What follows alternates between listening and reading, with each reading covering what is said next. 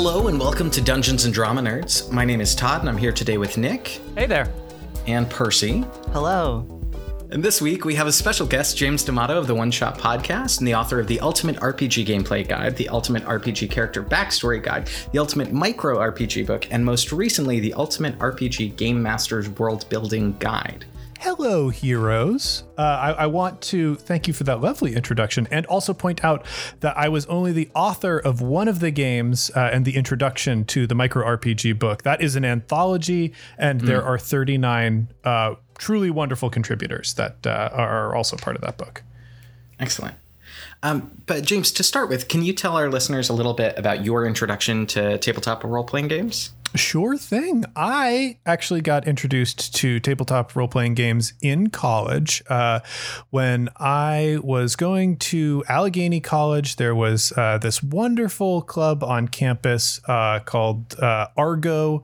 I think it was like the Allegheny Role-Playing Game organization, maybe. But they were doing these introduction to Dungeons and Dragons games, and I had absolutely no interest in it, and I walked right by that club table. However, like a couple weeks into the first semester, there was somebody that I very much wanted to meet and get to know better. And one of my friends had signed up for the introduction to D&D game. And that person that I wanted to get to know had also signed up for that game. So I did ask my friend very much to drop out of that game so I could get in and get to know this person. So I am the quintessential fake nerd. I am really just in it to meet people and get attention. And I am systematically destroying this hobby. Excellent. We love that. I think we all aspire to do that in our own way. Destroy the hobby. Yeah. Take it away from the old grognards. Why not? Exactly. The important takeaway is that this is a hobby for handsome queers. It's not a hobby for mean old people. That's for sure. For sure.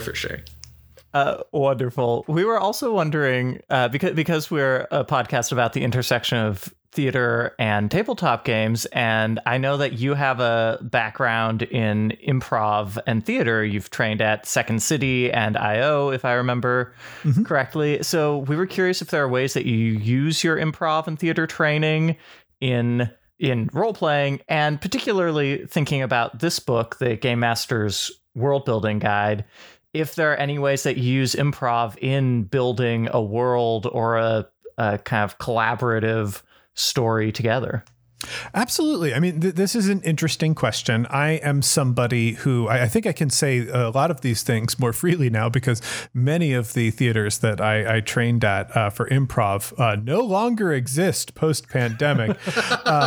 And that is that role-playing games are actually extremely sophisticated improv forms. I consider improv and role-playing to be no different from one another. If there is a difference in the techniques that were taught at places like IO or Second City, it is that you are learning how to create in those spaces with the idea that whatever you create is going to be presented to an audience. Improv is fun, no matter how we do it. Now, I think theater and acting and performance is fun generally, but role-playing is something that ostensibly, we're just there to do for ourselves. We are there to enjoy it. We aren't, in most circumstances, thinking about, well, if somebody were to observe this story, what would their experience of it be? So that might be the difference. But at the end of the day, you immerse yourself in a character. You share an imaginary space with a group of people, and together you build on each other's ideas. And that results in a story experience, which is, fun and rewarding in its own right. And improv, functions on a similar mechanism. One of the buzzwords that gets thrown around for improv is yes and, the idea idea that you accept the reality that is proposed by your scene partners and you build upon that reality. I point out in the gameplay guide that's kind of like a slightly misunderstood concept. A lot of people use that to presuppose that like you are supposed to agree to every single idea that is put in front of you and that you have no agency or will to reject ideas, which I don't think is a particularly safe way to do improv or role playing. But the idea that ideas that are put in front of you are real. Like if somebody tells your character, hey, drink this big glass of poison, you should not go, yes, I'll drink a glass of poison. You should go, yes, you've handed me a glass of poison, but no, I will decline in drinking it. So all that is to say, the fundamental mechanisms that make both of these things work are the same. And so in what I do with actual play is I'm combining both of those ideas. I am using the sophisticated and mechanics-driven improv forms that are role-playing games as performance pieces. And most of the people who are on One Shot, and certainly the people who are on Campaign, are folks who are trained to create improvisationally with an audience in mind. So, if there is a difference between our program and a program with people who don't have that experience in improv or theater, it is that when we make our choices, and we have trained ourselves reflexively when we make our choices to make those choices be interesting to observe, and also like try to embody our characters in a way that is interesting to observe, in a way that you might not if you are doing role play, specifically for the joy of role play. I think there are plenty of private groups that would be extremely wonderful to watch and entertaining to observe, but that's not always the case, and that's because it's for them. It's a private thing, and certainly the way we do it is just one way to approach it, but it is my favorite way, and I don't think I really could do it another way because I have all of this experience in improv and theater, and those are things that I truly love. So that is a style that I want to showcase and show people like, this is one of the ways that you can enjoy this hobby. One of my favorite parts of the Game Master's World Building Guide, because I find that I think the TTRPG community is really bad at like defining what they mean when they use words like game or player. So I really love the section where you sort of operationally define, this is what I mean when I say certain terms. And I'm always interested in how people specifically define what a role-playing game is. So I'm curious, you define it as a type of game in which players generate stories through shared imagination. And I'm curious about how you maybe arrived at that definition.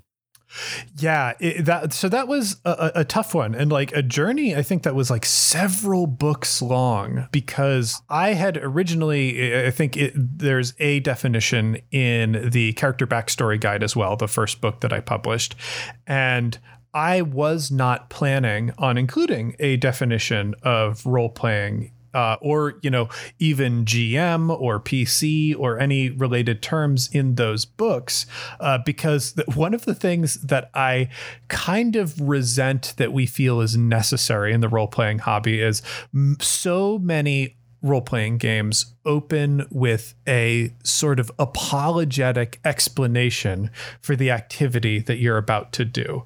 And this is a thing that we do in role-playing games, but we never think to do in like board games. We don't go, a board game is where you use cardboard pieces and plastic pieces to tell the story of winning the most points and how bankrupt the capitalistic system of real estate is in the United States. Like, no, we don't do that because like that's a buck wild thing to do. But role-playing games, we have this real chip on our shoulder of like, well, nobody understands what it is we do. And my publisher did eventually bully me in like, hey, we want this to be a general use product. We want this to be something that somebody can pick up even if they don't play role-playing games or have never played a role-playing game before. One of when I was talking with my editor, one of the audiences that we kind of identified was, there is a big group of people who watch Critical Role who have never played D&D.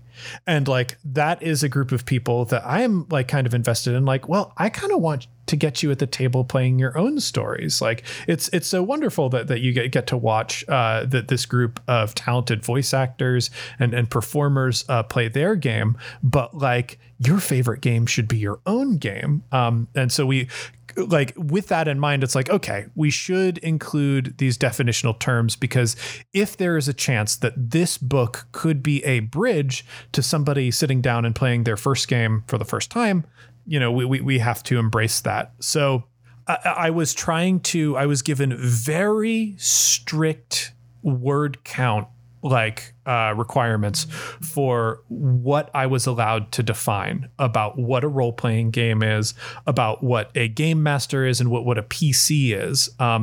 So for role-playing game, I was really trying to distill it, like, what is the thing that makes this special?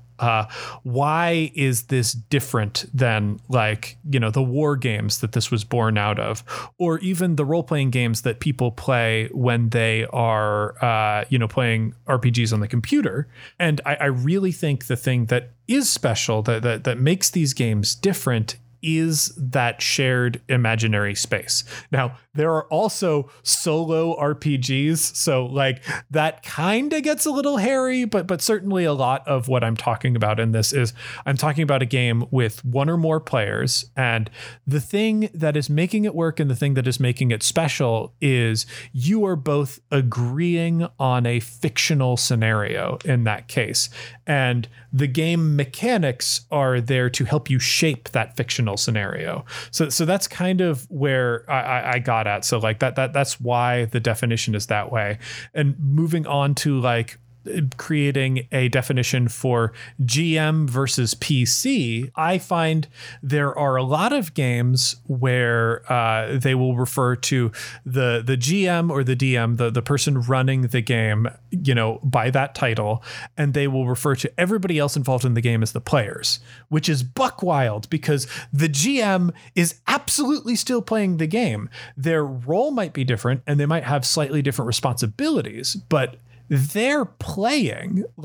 We like to pretend sometimes that it is a slog or work to be a GM. And for some people it is, because that's not the role that they enjoy most. But for me, I prefer it. I always get a little antsy when I'm not in the GM spot because I like some of the definitional freedom that you get from that role.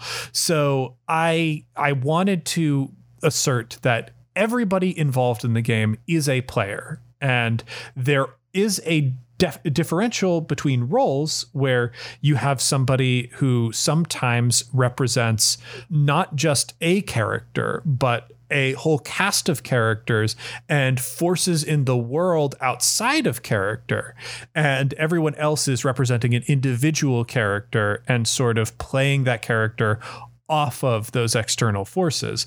That does feel like an important separation and definition. So I distilled it down to you've got the game master and you've got the player characters.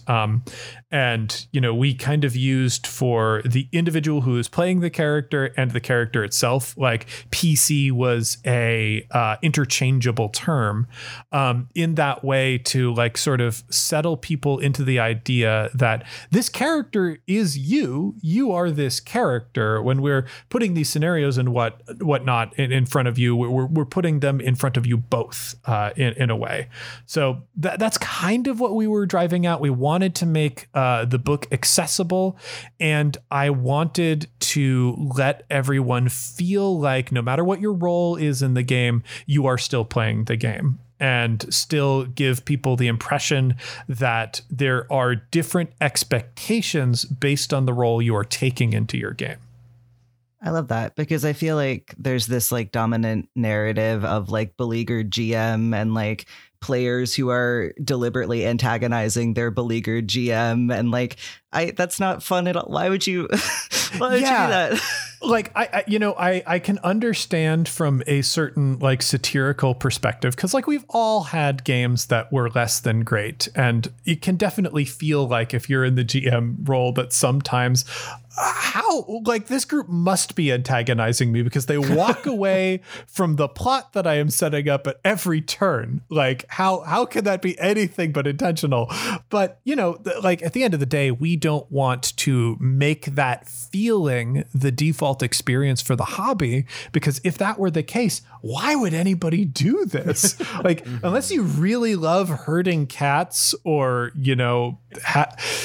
sometimes that chaos is nice and is fun, but like that is not really my experience when I think about role playing. And I want people to kind of go in with the idea that, oh, this is a fun thing. This is a fun thing where we work together.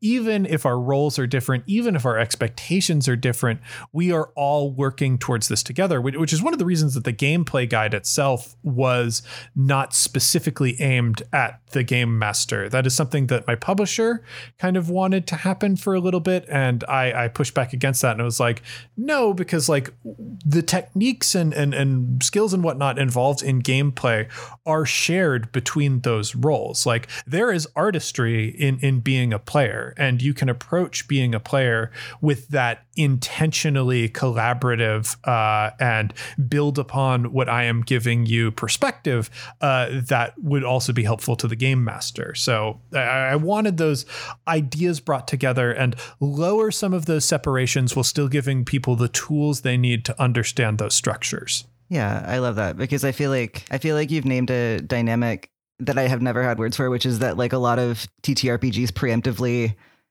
decide that they have to justify their existence. And it's just like, no, like this is a game for fun. And like, let's set up the conditions for people to have fun playing a game. And that like, yeah, being a game is enough. It is really wild. And I think it comes from the industry has not seen itself through a professional lens for much of its history, which means that the tone of rules explanations in a lot of cases has been more casual, but also more casual in a way that's not really approachable. Like if you are a fan, like I am, of the System Mastery podcast, where they read through old out of print RPGs, particularly like a lot of Heartbreakers, games that maybe had a lot of investment in them and didn't really go anywhere. The tone of so many of those books is asserting toxic group dynamics.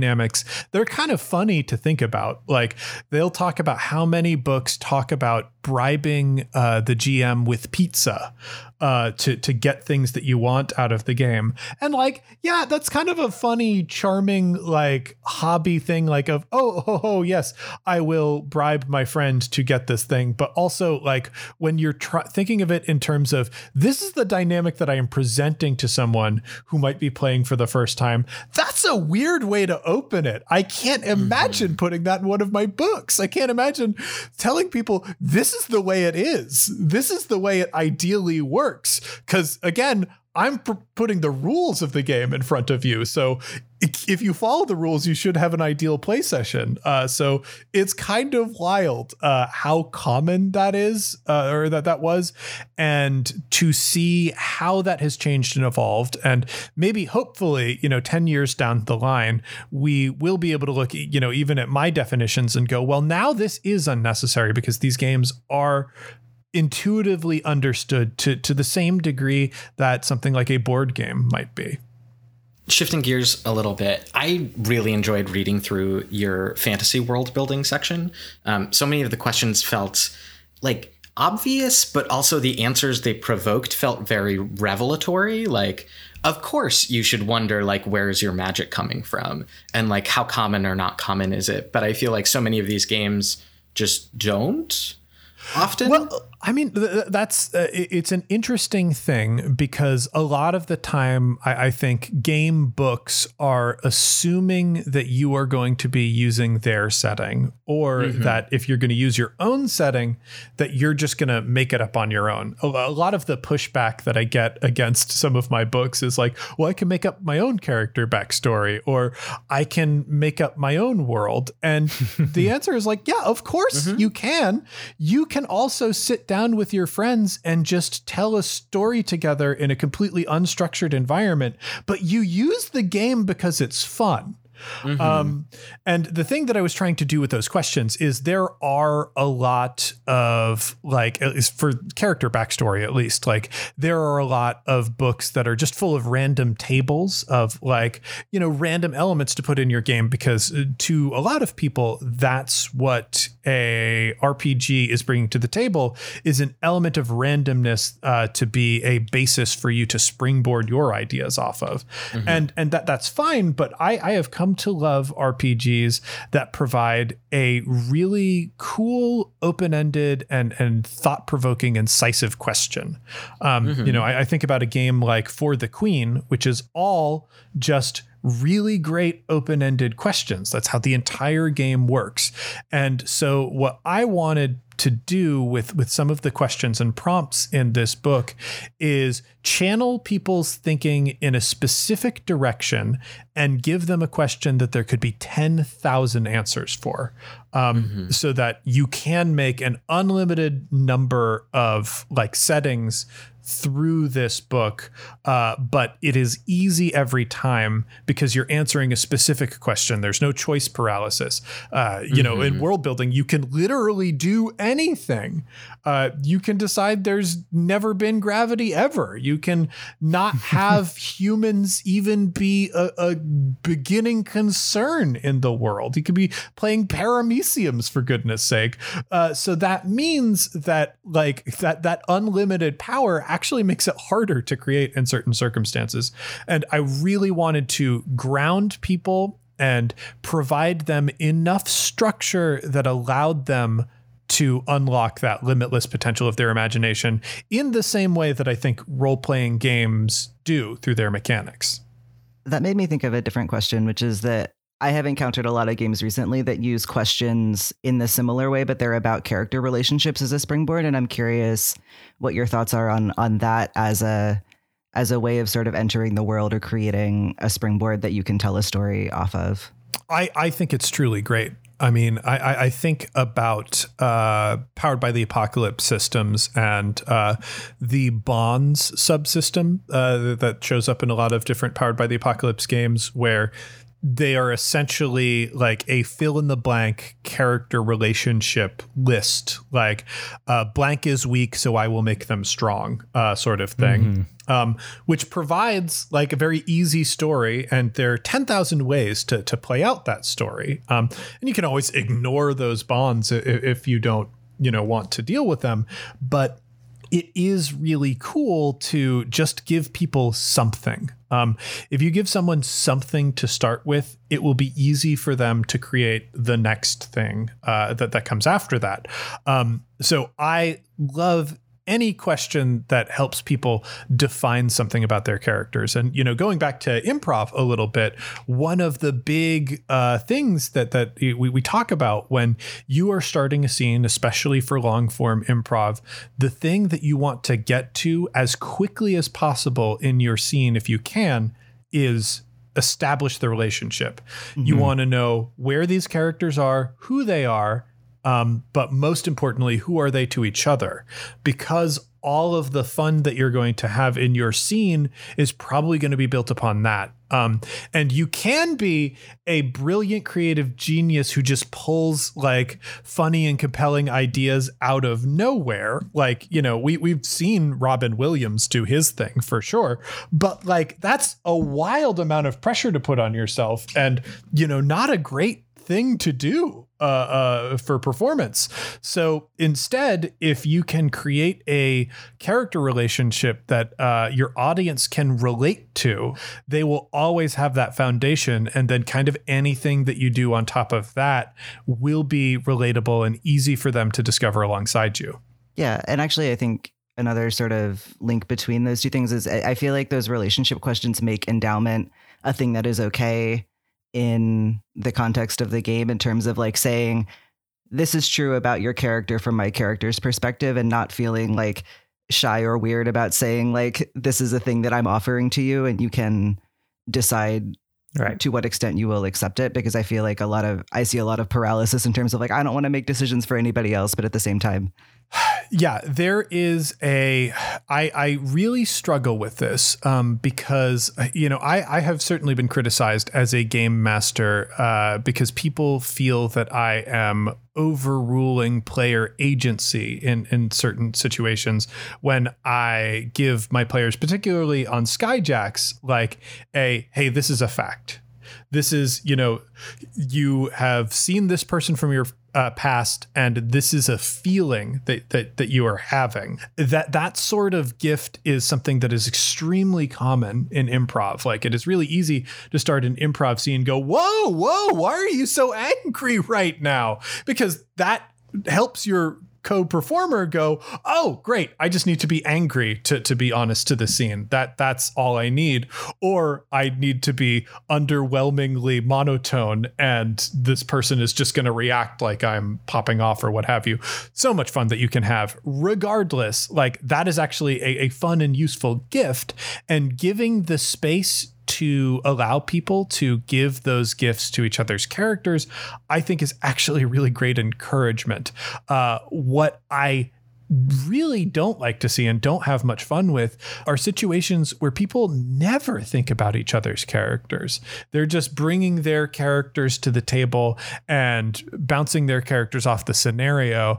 And it's like, this is supposed to be a group of traveling adventurers and they don't care about each other. They don't playfully tease one another. They don't have crushes on each other. What is this? This isn't any close friend group that I've ever observed in my life. So I find it really compelling when a game or, an accessory structure to a game gives people reason to invest in each other's characters and each other's ideas. One of the things that I call out in the world building guide specifically is that all world building is collaborative. Even if you as the game master are creating your world, you are collaborating kind of with yourself, but you're also collaborating with your influences. You're collaborating with your intentions. You are taking foundational ideas and building on top of them. Yeah. So the spirit of that collaboration is something that you want to keep in mind. And one of the reasons that the book exists as an object is to be a collaborator to you, because collaborators, I think, make things easier. And also, in my selfish opinion, I think they make things better. I think that the stories that I tell through my role-playing games are generally better than they would have been if I decided to start drafting them alone. Now, I could always take those stories as a framework as a writer and tighten up like dialogue or whatnot. But generally speaking, working with other people, I think does lead to a better product, especially if your process and outlook for all of that is good.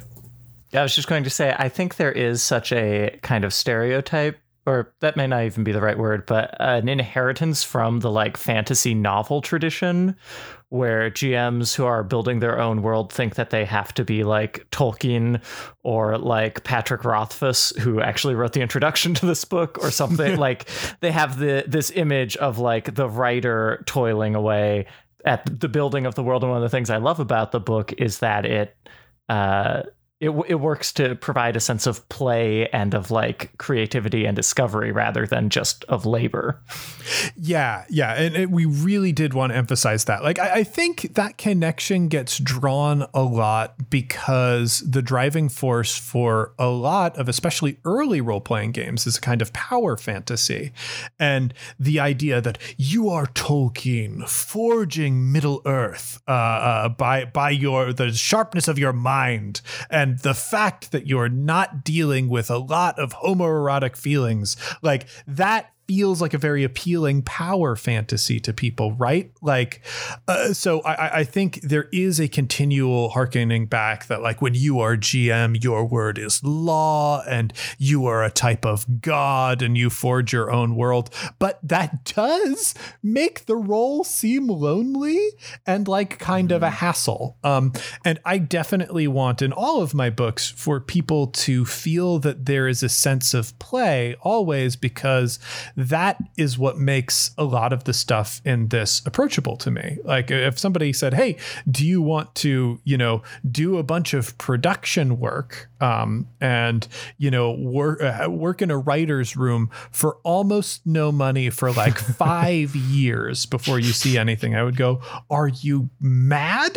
That is a wild thing to propose to me. But if they're like, hey, do you want to run an actual play podcast and eventually maybe make money on it? It's like, oh yeah, sure. That's great because I'm playing and it's fun to do. Harkening back a little bit to your discussion of like the book as a collaborator with GMs, Percy and Nick, I'm not sure if you felt this way too, but in many ways, the questions, the like thought-provoking questions that all of these exercises are designed to give, felt very much like the way a dramaturg works with a playwright. As a play is being written, like bouncing these like, oh, like how does this work in this? Or like how do you think about this thing? And hearing you think about this book as a collaborator, to me as a dramaturg who is that sort of like question asking collaborator, feels very like validating and cool. Yeah. I am so glad to hear that because my experience in theater, I did take theater classes in college, but I only took acting classes and I refused to take any theater history classes or structural classes because I found them intensely boring and all I wanted to do was the act of performing. And if I had to learn about a lot of old white men, like that wasn't really gonna cut it for me. So that means I miss out on a lot of the structure of how theater works sometimes. And it is extremely cool to hear that that's how the dramaturg process works and all that. Because the only experience I have with dramaturgs is past the playwright stage when it is a dramaturg director relationship trying to explain, well, these are the references that we're getting in this. And this is the structure of this joke. And these are the notes that we want to hit and whatnot, which I think is also intensely interesting, but it is really cool to know that is part of the drafting process as well. Yeah, sort of like the thesis of our podcast is essentially that role-playing games are a shared dramaturgy among all of the people playing them, and that everybody makes is a lot of sense. Yeah, occupying that role. That absolutely tracks. I really like that. And the relationship between the core thing that allows role-playing games to work, which in my opinion is collaboration, is definitely a part of theater. Like theater is all like everyone involved in the production is a part of the show and why the show works. Like you can't have the show if nobody's opening the curtains for it. So like it is all this big organism machine that functions together in a very complicated way to make this art that, is also kind of very simple and very human. Shifting gears a little bit, is there a particular genre from the book that you favor in terms of games that you like to play or games that you like to watch other people play or participate in? And are there sort of particular like influences that you find yourself borrowing or stealing or drawing from particularly frequently? That is an interesting question. I mean, on One Shot, because we try out so many different role-playing games there, I hop between genres all the time. So it's hard for me to look at any of the genres that I included in the book and call them a favorite. And there's also like there are plenty of genres that didn't make it into the book because I was trying to distill the genre selection to the most popular genres so that this book could be as useful as possible to as many people as possible. I will say of the sections that I really like in the book, one of the first exercises that I wrote was Enforcers from the punk section of the book. And that is like one of the things that I'm proudest of because punk, I think particularly in role-playing games and like general nerd media is not understood thematically or supported thematically. Like, we understand cyberpunk to a certain extent, but it is very easy to get lost in like neon and cool jackets and sometimes guns and robots.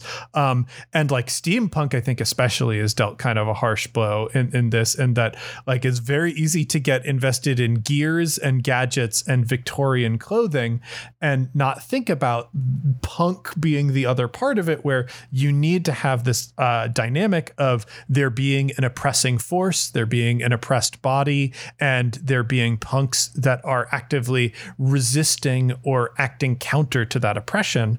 And so the exercises, particularly, I think, in Enforcers, I think channels you to understand kind of the underlying structure of that genre.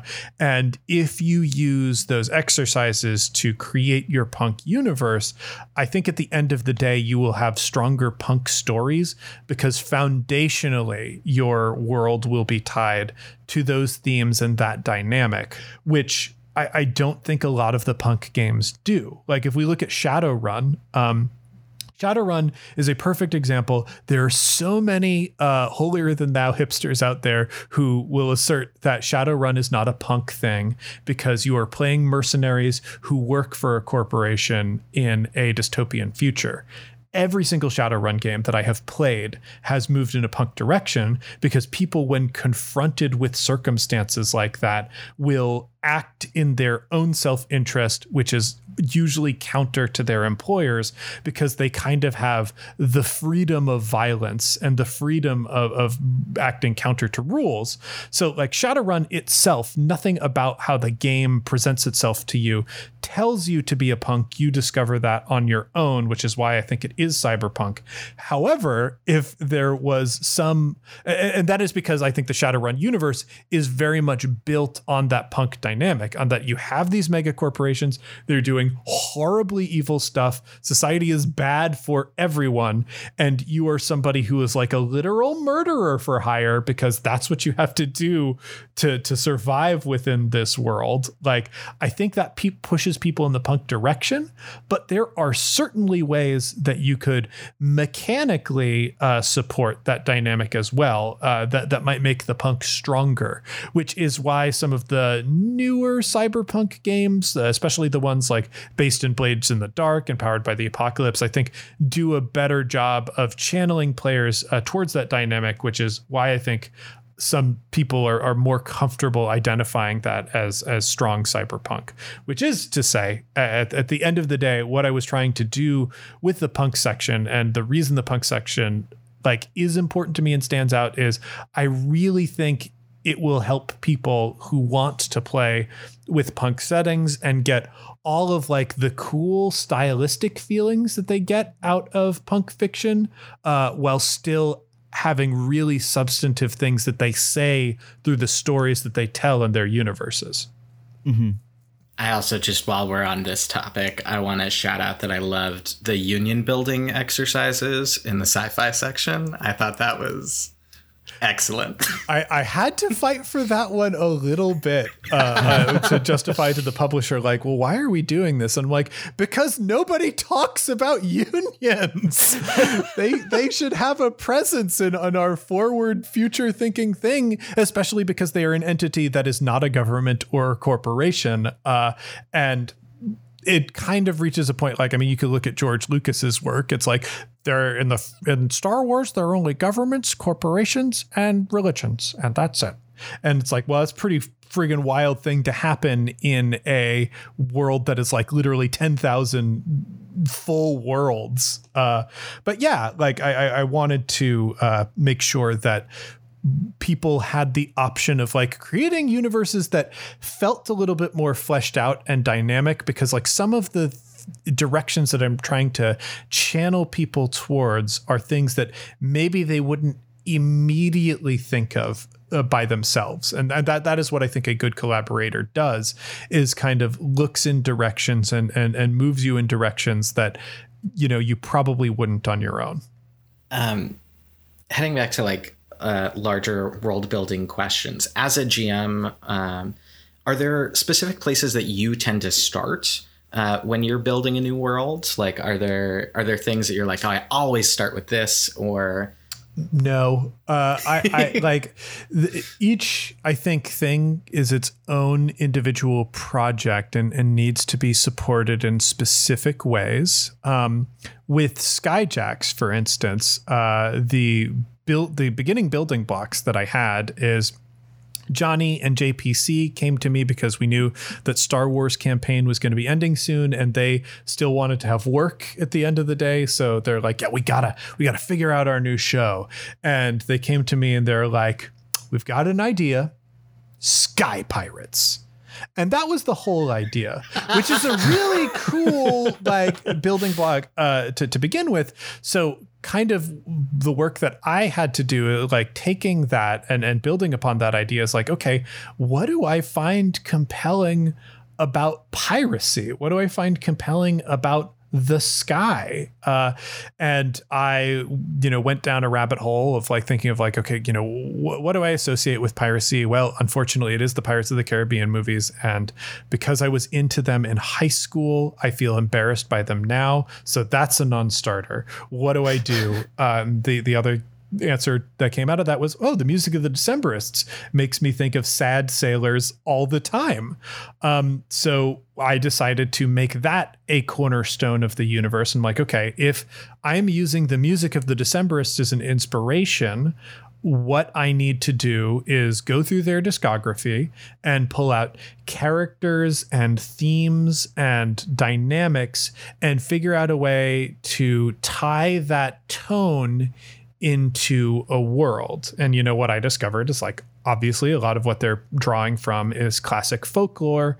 And what I want is to kind of pull international folklore that fits the general kind of melancholy tone of Decemberist music and use that as a foundational backdrop to the world.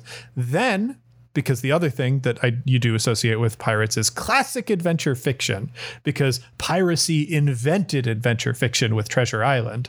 So I wanted to be like, well, yeah, this is still a role-playing game. At the end of the day, even if the world is like thoughtful and soulful and melancholic, we need people to have sword fights because that is going to happen at a role-playing table, and we need the universe to support that. So like, I guess part of the process is looking for themes and looking for compelling images, but really you can start anywhere with anything when world building.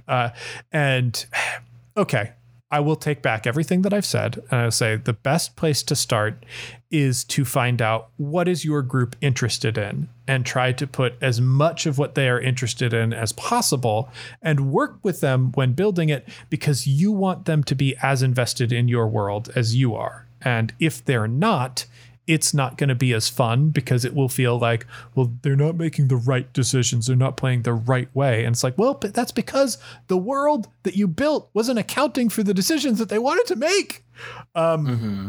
So like starting from that perspective of where are we finding interest and how do we build interest into what we're doing? I think you can't really go wrong there. This is kind of a follow-up question to what you were just saying, but I had kind of a similar question about scale, which is when you specifically are world building, how far, I guess, do you build, if that makes sense? Or like, I'm just curious because I feel like, we see, especially from like the professional tabletop industry, you sometimes see these like absolutely massive tomes of like lore. We're just wrapping up on our podcast, A Blades in the Dark campaign, which, that game has a whole third of the book that's just the details of the city and the culture and all that stuff. But of course, that is hard for most players to like keep track of and stay invested in. So how far do you go when you're making original work? I mean, this is a great question. I think what you want is to give people compelling hooks or compelling platforms for them to build their own ideas on. And the what you will need to do in order to do that is probably going to be different for each group and different for each player. One of the reasons that the world building guide is structured in the way that it is there are different exercises that at the end of the day, they are just providing you a specific kind of foundation. Like, there's in the sci-fi exercises, there's a sci-fi exercise for defining how faster than light travel works in your universe. There is an exercise that's actually a mini game called Time to Face the Strange, where you take different pieces of technology and define how those technologies have altered society. One is kind of like big picture, faster than light travel really only tells you one thing, but from that platform, you can go like, okay, well, if moving faster than light takes weeks and whatnot, like all of our spaceships, you kind of need to be able to live in them, or maybe there's a stasis between ports or what have you. It defines kind of the shape of your universe. Like the group that lives in kind of like a confined but cozy home is different than the group that like hops into tubes and wakes up at their next location. That, like, based on what you're trying to do, that can provide you with compelling details about how all of this works. Meanwhile, like the how does technology change society exercise of Time to Face the Strange, it is giving you cultural world details that revolve around big conflicts and give players opportunities to see themselves as part of those conflicts and part of those movements, and use that as the axis by which they, turn the world with their story. So it's scattershot. I am providing you with details that are very big, details that are very small, details that are very well fleshed out, details that might be, this is just a single location that is very visibly detailed or whatnot. Because I think different people are going to get hooked by different levels of information. And there are some people who would love a 300-page tome that explains world details, like down to every last rock and screw in a tavern or whatever. But there are certainly people like me. It's like, that's too much information. Tell me like one cool thing, and I will make an idea based on that one cool thing. With Skyjacks in particular, because Skyjacks is a role-playing setting that I have developed to, hopefully eventually one day be a role-playing game.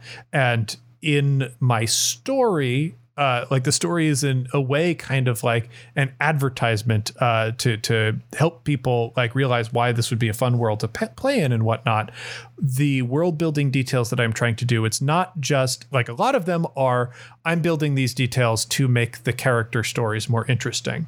But world building details that aren't directly tied to my main cast are there to help people see themselves in the fiction. One of the best examples of this, I think, is Heartroot Tea. If you are not a listener to Campaign Skyjacks, Heartroot Tea is a herbal remedy that exists in the world that helps people physically transition their bodies as part of a gender transition. And it's like a neat thing because like Heartroot, like the herb that is the basis for this tea, grows everywhere and it's really easy to grow. So it's so much more accessible than like transition medications in our own world. And also it has like this thing of you can mix Heartroot tea with different ingredients to fine tune exactly, how you want yourself to be at the end of this transition process. And all of that is to say to, my trans listeners, hey, you are a part of this world, and your experience as a trans person is a part of this world. It's easier and more fun to be trans in this world than it is to be trans in our world.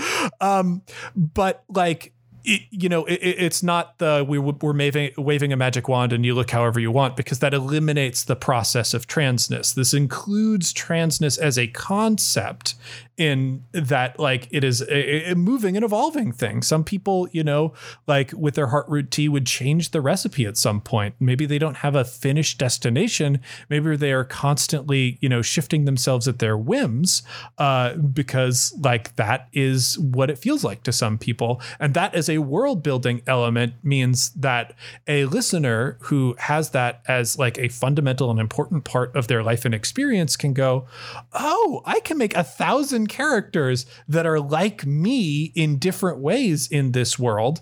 That is a cool world building element. And it's only a very small one. Like it's literally, hey, this kind of tea exists. That is, you know, so tiny, but it can lead people to create their own big ideas. And again, like that means that there is no good way for me to say, well, you stop exactly after you create the tea, because there are some people who are going to be like, well, what does mixing Heartroot tea with cinnamon do?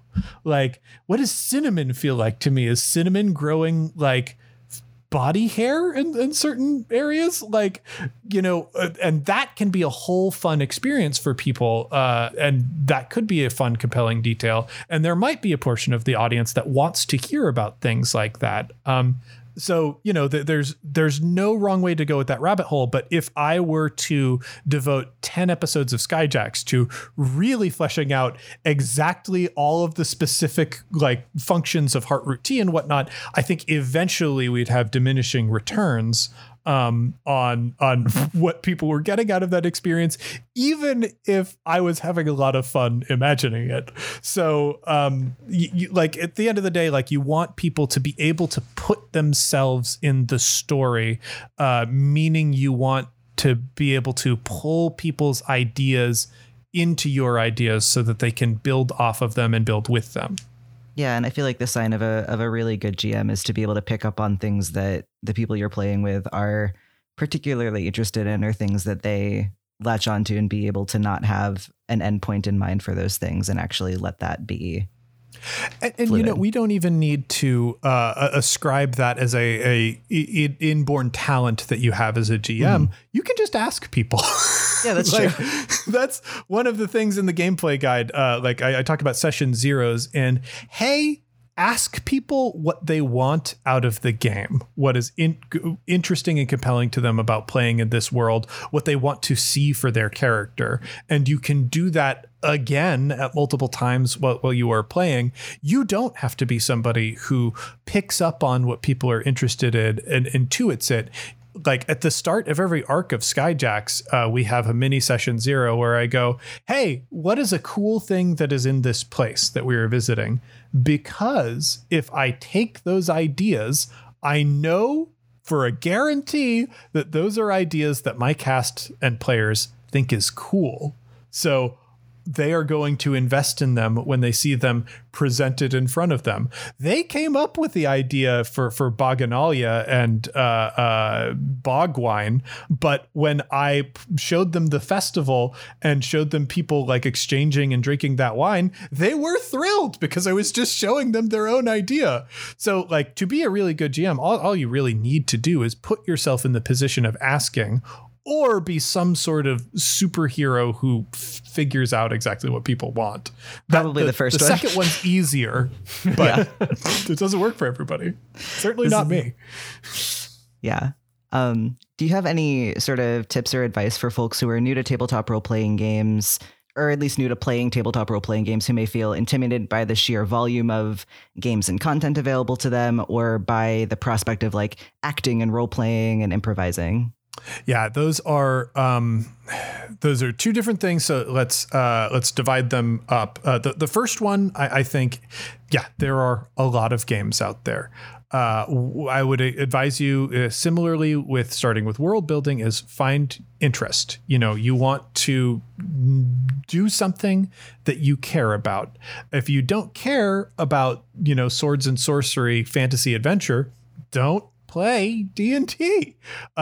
If you care about superheroes, play a superhero game. If you care about Westerns, play a Western game. If you care about noir, play a detective game. Like, there are enough games to support any genre or any interest that you have, and there's no reason that you should invest yourself outside of that, at least to start, because enthusiasm is a huge engine for these games. Enthusiasm will make the whole process so much more fun.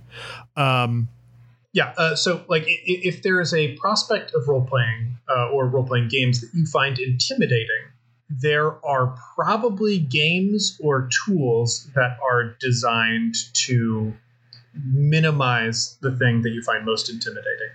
If you look at a 300-page rule book like Dungeons & Dragons and go, that seems like a lot of work to learn all of that, I don't know how much of that effort I want to invest. You can always, jump over to a game that is 100-page rule book, or even games that are 2 pages long, and start there. You can pull the complicated mechanics out of the process. It's not a necessary part of it. Role-playing means so much to so many different people. There's no one way to do it. So if there is something that you find especially intimidating or especially frustrating, I guarantee you there is a game out there that doesn't really deal with that. Same thing with like first-time game masters.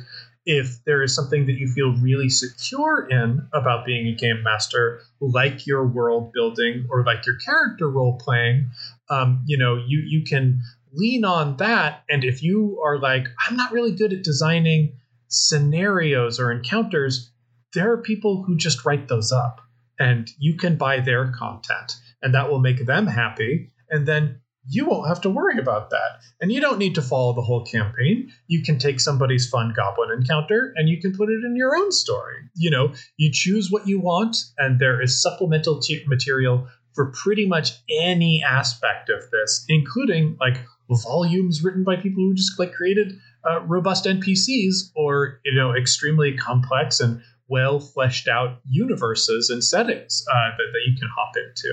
All of like pretty much every aspect of this game has some kind of tool to make the idea of role-playing easier. On the other side, if you are intimidated by improvising and talking in character and whatnot, I would advise you to start by playing a micro RPG of some kind, a smaller RPG, especially a comedy game. Something like a Honey Heist, I think is good, because that will show you how unimportant it is for you to need to be creative to have fun. Like when you start playing bears trying to steal some honey, like the ideas might be very small. You might just go, yeah, my bear mauls somebody. You will discover how fun that is and how you don't need to put a bunch of artistic creative pressure on yourself. I think that is a good place to start. The other bit of advice, which might sound a bit weird, do a wacky character voice. Ideally something that doesn't embarrass you to do, but definitely something that you can go big with. Because if you go big with like a choice like a character voice or something like that, that will help you put more energy into your performance. And this gets a little bit theater kid hippy dippy. Like we talk about energy a lot in terms of performing like backstage and whatnot. But like the more energetic you are with your performance, the more the people around you will feed off of that, and the more fun everyone at the table will have. I can almost guarantee it. Absolutely just find ways to invest yourself in the game. And at the end of the day, if you try that and you don't like it, but you still want to play role-playing games, you don't need to do any of that either. There are plenty of people, I've seen people third-person narrate role-playing games where they go, Lanialan opens the door and walks in and pulls their sword, or Lanialan explains to the guard that he is lost and, needs help getting out of the place as a bluff. Like, that is a fine approach to role-playing. You don't need to talk as a character. You don't need to do much improvising. You can create a separation between yourself and your character. But it's still playing the game. And if you're having fun, that's the right way to do it. I think that's a wonderful note to end on, I'll just say thank you so much, James, for talking with us. I really enjoyed this conversation and really enjoyed the book. So thanks for that. Oh, thank you so much for having me. I'm so glad that you read it and got some joy out of it. I love seeing these things go out there in the world and what people create with them. So I'm so glad that I got a chance to talk about it here, and I hope folks listening were inspired to pick up their own and use it to collaborate with to build out your own wonderful ideas.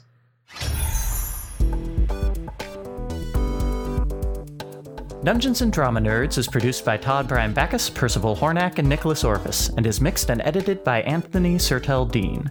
Find us on Facebook, Twitter, and Instagram at DN Drama Nerds. Check out cast files on our website, dungeonsanddramanerds.com, and tune in next week for another episode of Dungeons & Drama Nerds.